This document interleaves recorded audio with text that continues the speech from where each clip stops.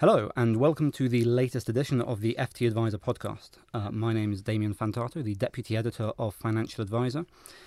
Just when you thought you might have had enough of MiFID II, we're going to spend a little bit more time talking about it, even though it's been in force for the better part of more than a year. Here to talk to us about it is Daniel Schlepfer, the Chief Executive and President of SelectVantage. Hello, Daniel. Hello, thank you for having me. No problem at all. So one of the things that you're interested in is how costly MiFID II is to implement and the effect that it has on market competition. So what do you think its impact has been so far, a year and 4 months in? From a cost perspective, I think we have a direct cost in terms of the research and the effort that we have to put in to make sure that we are following the rules and doing everything properly. The bigger concern I have is that our brokers have a significant cost to adapt to the new rules, and they spend a lot of time going through them, trying to figure them out, understand them. I don't think they fully understand a lot of them still, and that cost just gets pushed onto us in many ways, right? So what you're seeing is more and more brokers showing effectively much higher cost bases and much lower revenues, and I think the revenues are based on the uncertainty of these regulations as well. Mm-hmm. And your business, which is based across the pond in the USA, so this is rippling across. We're based in Canada. Yeah. We have offices here in Europe as well, though, and this ripples everywhere. I mean, Europe is a massive part of capital formation and trading in the world. What happens in North America is people do not want to maintain two sets of infrastructures and two sets of plans, so they're trying to see what will apply in the U.S., what will not apply in the U.S., what will apply in Canada. We recently saw in Canada the regulators go after an FX platform because it hadn't registered properly under the MiFID II rules. And I don't even know if anybody knows exactly what they need to do and when they need to do it. So it's more, again, just everybody would like some certainty, and I think how it creeps in across the pond is what people are worried about. Mm-hmm. So do you expect that other regulators are likely to follow suit with what the European Union has done? I don't think so. I think certain elements of it, possibly.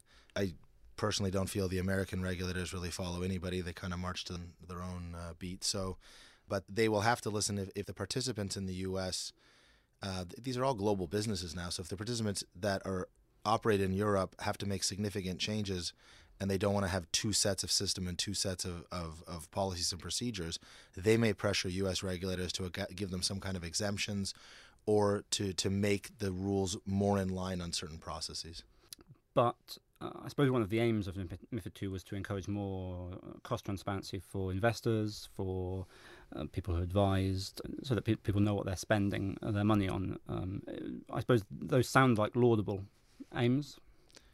Yeah, I mean, the aims were good and the ideas were good, but what we're seeing 15 months into it is that the results, the unintended consequences are in some cases the complete opposite of what they wanted. So if protecting sort of the people that are retiring and the money in their funds, the funds in their retirement accounts and the stocks that they have and the transactions that they do, if a broker's cost base goes up, they don't just eat the difference. That what they'll end up doing is raising the prices to the end investor. So is the transparency that they're getting worth the additional cost that comes with it? I don't know. And I think you take a look, MiFID II was put in to create more opportunities for small and mid-cap companies and especially when it comes to research, it's done the complete opposite. We've seen less and less research being put out on small and mid-cap companies. We're one of the largest traders in the world of small and mid-cap companies. You see less people trading them. You see more funds flowing into ETFs and more passive investments and less into individual companies, which was the complete opposite of the plan that they had. You take a look at what they were looking to do when it came to the dark pools. They wanted to cap what would happen in dark pools. They created a regime called a systematic internalizer, the SI regime. And now you see more trading going into the SIs and the dark pools combined than were in the dark pools in the first place. So did it really solve the problem? Mm-hmm. And do you imagine that this is going to drive some firms out of business? Oh, yeah. I mean, it's just, you can already see it. I mean, you take a look at the financial service industry. We had a lot of weak players in this industry to begin with. And when you saddle them with a lot more costs in an environment where there's a lot less revenue to be had, I think that you're going to see some of them have problems. We saw issues at some of the German banks recently. I've heard from people that I deal with that some of the small mid-tier firms in Europe just cannot keep up with it, and you're going to start to see some of them just close operations or shuts parts of their business and give it to people that have the scale to handle it. But you will see there will be a shift. I have a a theory that the top 10 brokers in Europe, there isn't enough revenue to support all of them. So some of them will have to close. And it's sort of right now it's a bit of musical chairs among staff members moving between all of these different banks, just taking the same revenue dollars around and around in circles. Eventually, people will look at the financials and realize that it's just not going to work. I mean, it's going to be a huge down year this year for a lot of these banks. And do you imagine that's going to be the same? The same is going to be true of companies outside of Europe, or are they just going to decide, well, we're going to take our football and play elsewhere? I think that because it's so uncertain here and because people don't exactly know what to do, and I mean, Brexit, it's not just MiFID II, Brexit is a part of it as well. I think people just aren't investing in an area with uncertainty. The CEO of Barclays was on a television program a couple of months ago, and he said his biggest area for growth was going to be in the U.S. Mm-hmm. It's not even going to be here, right? So I just think you'll see a lot more. There's a lot more business and a lot more growth in the U.S. markets I've seen more recently, the Asian markets, but Europe has suffered due to the uncertainty. And you mentioned Brexit. What other effects is that having? Again, the biggest thing I've seen is that when I'm trying to deal with my vendors or brokers, they or even the exchanges, they have absolutely no idea what the effect is going to be. Like they have, so they're every time I ask them a question about it, they have no answer. And then every time we're trying to get something done, nothing gets done. Forgetting about Brexit, if I have another project, the answer is we can't get it done because we're dealing with Brexit. And I said, so what are you dealing with if you can't give me answers? And he says, oh, we're just dealing with telling everybody that calls in that we have no idea what's going on. Like that's what they. And now you have an extension where you're going to have people that, again, like all it is just a longer period of uncertainty, and people aren't going to put, like, these businesses have big capital investments, and there's programming involved into all of the computer systems that do most of the trading and back office systems. They aren't going to put the investment in to make changes and make them better if they have no idea what the outcome is going to be. So effectively, most of my phone calls go that they have no information for me and we can't do any new business until we have more information. Well, if it's any consolation, nobody knows anything. So, yeah. We're all in the dark together. I suppose the UK is often described as a pro-market counterweight in the EU, in the sense that it pulls EU regulation in a more sort of market-friendly direction. So there's talk about when the UK leaves, there's going to be things like a transaction tax and stuff like that. Does that concern you, other people in the market? Well, I mean, it does and it doesn't. And you already have transaction taxes everywhere. I mean, almost everywhere. And people don't really see this. But you take a look at the U.S., you have an SEC fee. It's effectively a transaction tax. Here you have a transaction tax. In the U.K., the stamp tax, you can get around it in certain ways if you're providing liquidity or you're trading a lot in the market. The unintended consequence of the transaction tax will that spreads will widen. What a lot of the average investor doesn't understand is you still end up paying the tax. The trading firms aren't paying it. The spreads will widen. You'll get worse value on the trades that you're getting by the amount of the tax, and it'll be borne by the end investor. And if the trading firms cannot provide the liquidity and trade at the levels they are with that tax, you'll just have less opportunities to invest your money, and it'll cost you more to do it. So I think I would be afraid of transaction tax. Would it be the end of our firm? No, because we trade in markets all over the world that already have these things. It's how's it implemented? Is it implemented equally? You technically have one right now in Italy. We technically have one right now in France. And usually the brokers try to figure out a way to get around it. But as long as it's put in fairly and as long as they're willing to pull it back if it doesn't get the outcomes they want, then that's okay. Mm-hmm. Are there any opportunities for your company, for others in MiFID II? Actually, the funny thing for us is without doing any changes at all in terms of how we did the trading, the broker handled a lot of it. The first week our business went down 30%. By week 3, our business was up 30%. It's maintained being up about 35% over the 15 months, which is great for us, especially since the European markets are doing less volume. And for another unintended consequence, some of our transaction costs have actually come down. But we didn't do anything differently. This was just the result of what occurred.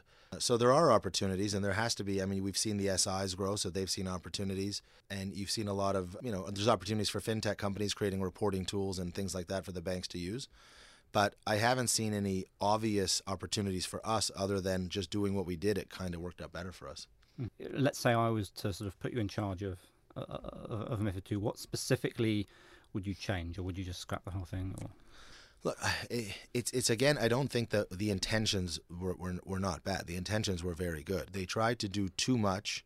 They built this giant piece of legislation over a decade, and then tried to implement it in one shot. And we're 15 months in, we haven't seen a lot of data with a lot of being able to review it. And I've heard the argument that we're too early into this, we shouldn't be able to see it. Well, you were forced to be compliant 15 months ago. There's a lot of data that we could be looking at to see if this is achieving what you want to achieve. I don't disagree with the objectives. I just disagree with putting that much burden onto the industry and then not checking to see periodically how we were doing. And I don't necessarily know if they even know what success is. I don't know if before they put it in, did anybody come up with, these are the metrics that we expect to happen after 12 months and after 24 months and after 36 months, and if we don't see those, we'll make changes. I haven't seen that anywhere, what they expected to be a positive outcome. So I think that what I would have done was differently was it's got to be a bit more of an iterative and a more collaborative process, and the success needed to be defined before we put it in so we know what to look for. Mm-hmm. And on the competition side of things, do you think that's it's also having a negative or positive impact? Oh, it's definitely hurt. And from a competition, you mean my competition or competition within the industry? Within the industry? I think that it's the uncertainty in Europe is making Europe less attractive. I think, and it's not just MiFID, as I said, it's also the Brexit side of things. It's, I spoke to a bunch of brokers while I'm here and prime brokers, and they basically said there isn't as much activity because people are effectively keeping their powder dry, waiting to see what happens. And I think that uncertainty is never good for markets, and Europe now has two very, very large clouds of uncertainty. Mm-hmm. Do you think there's likely to be some sort of reassessment of it? I mean, there is talk about a MiFID III, which has been prompted by maybe Brexit. Do you think would be a good thing? I mean, I think opportunity to reassess it. There has to be. You have to reassess. It's about looking. You put in all of these rules and put in all of these regulations. What did you expect to happen, and is what you expected to happen happening? And I think the biggest effects are the significant increase in costs. And the end investor is probably no better. In fact, in many cases, worse. You're creating a bunch more firms that are too big to fail, or the same guys are getting even bigger and too big to fail. And you're seeing almost no competition from smaller participants. It's too costly to compete. You're not seeing as many firms go public. Like the IPO market in Europe is virtually non-existent. And with no new stocks coming online, you're just going to push more and more people into passive investing. So it hasn't worked out as they expected, even though the intentions were good, and I think you have to revisit it to make sure it's working. But I suppose a lot of the focuses of MiFID II were on costs, on cost disclosure. So I suppose if I was being a devil advocate, I could say that more people in passive investing might not necessarily be a bad outcome for MiFID II. That's possible. I mean, if that's something that the world thinks is better, that we have a bunch of major fund companies that offer a bunch of passive invested products that people put their money into. The question I have is, those passive invested products are based on stocks, right? They're based on companies that make up the baskets that make up those products. If you have less and less companies, then do we just not have everybody putting money in the same stocks? Yeah. Right. And I don't know if that's necessarily a good thing. It's a bit of a herd mentality, but if we think that's a good thing, well, that's technically where it's going. That would be a negative effect for our firm because we generally do better trading in individual names than we would in broad-based indexes. We've seen, in other parts of the world, the IPO markets have been relatively solid. Canada over the last year and a half had a great run on junior names. So there's always opportunities for us, but here that would be something that would make it less interesting for us. But you're not concerned about, because Canada is in many ways is a bit more European in many respects than the USA. Is there talk in Canada about addressing similar issues? No, we have some unique issues that I think the regulators are looking at in Canada. We also, because so many of our names and a lot of our important names are dually listed on the U.S. exchanges, we have to, in some cases, follow the thoughts of the U.S. on how we handle certain things, or we just become less competitive in North America. I mean, we're constantly dealing with the fact that some of our largest names trade in New York and trade in Toronto, and if a change happens in New York that makes it more competitive from a trading perspective, we'll lose a lot of the domestic order flow to New York. So we have some unique problems. One, we try to not be like the U.S. in the way that we put in the policies, and I think the Canadians do a very good job in that. We didn't have really much of a financial crisis. We didn't have a lot of those issues. But I think that we're still tied in pretty heavily with the way the U.S. markets work, and we do have to be a follower as much as we'd like to be a leader. So the EU is likely to remain on its own in terms of MiFID II? I think so. I think the biggest thing will be if the burden on the firms is so big and they have to make all of these changes, they may lobby certain regulators that this is the way it should be so they don't have to run two separate sets of things. That becomes extremely costly. If I have to do something in one market and then a completely different thing something else from a reporting and back office system, you need sets of developers and sets of back office people on both sides of the pond handling all of this. You can't centralize and get that economies of scale by trading globally. So, I mean, theoretically, you could get to the point where your companies in the USA are effectively complying with MiFID II first and foremost because it's the most stringent, most demanding set of regulations. Exactly. That's the point. And because that you're starting to see firms discussions of things have to be done by this date, they have to have done, or there'll be fines. I think they've started looking at finding people, or they started finding people. And I think that if you want to do business in Europe, you're going to have to do these things anyway. So I think that because they're complying in Europe, exactly, they'll already say, hey, we're doing this. Can we get an exemption for the way we're handling it? Okay, Daniel, thank you very much. Thank you. And thank you very much for tuning in, and drop by next week for the next edition of the FT Advisor podcast. Thank you. Bye. Even on a budget, quality is non-negotiable. That's why Quince is the place to score high-end essentials at 50 to 80% less than similar brands. Get your hands on buttery soft cashmere sweaters from just $60, Italian leather jackets, and so much more. And the best part about Quince, they exclusively partner with factories committed to safe, ethical, and responsible manufacturing. Elevate your style without the elevated price tag with Quince. Go to quince.com/upgrade for free shipping and 365-day returns. Here at Bellingcat, we get to the bottom of things. From a global crisis to an underreported event, we find the facts using publicly available tools and resources, uncovering what is hidden on and below the surface. We connect the dots using social media posts, satellite images, and public records, and empower others to do the same by sharing how we do it. The ability to do so is only made possible by our readers, supporters, and community members. Care to join us? Learn how at bellingcat.com.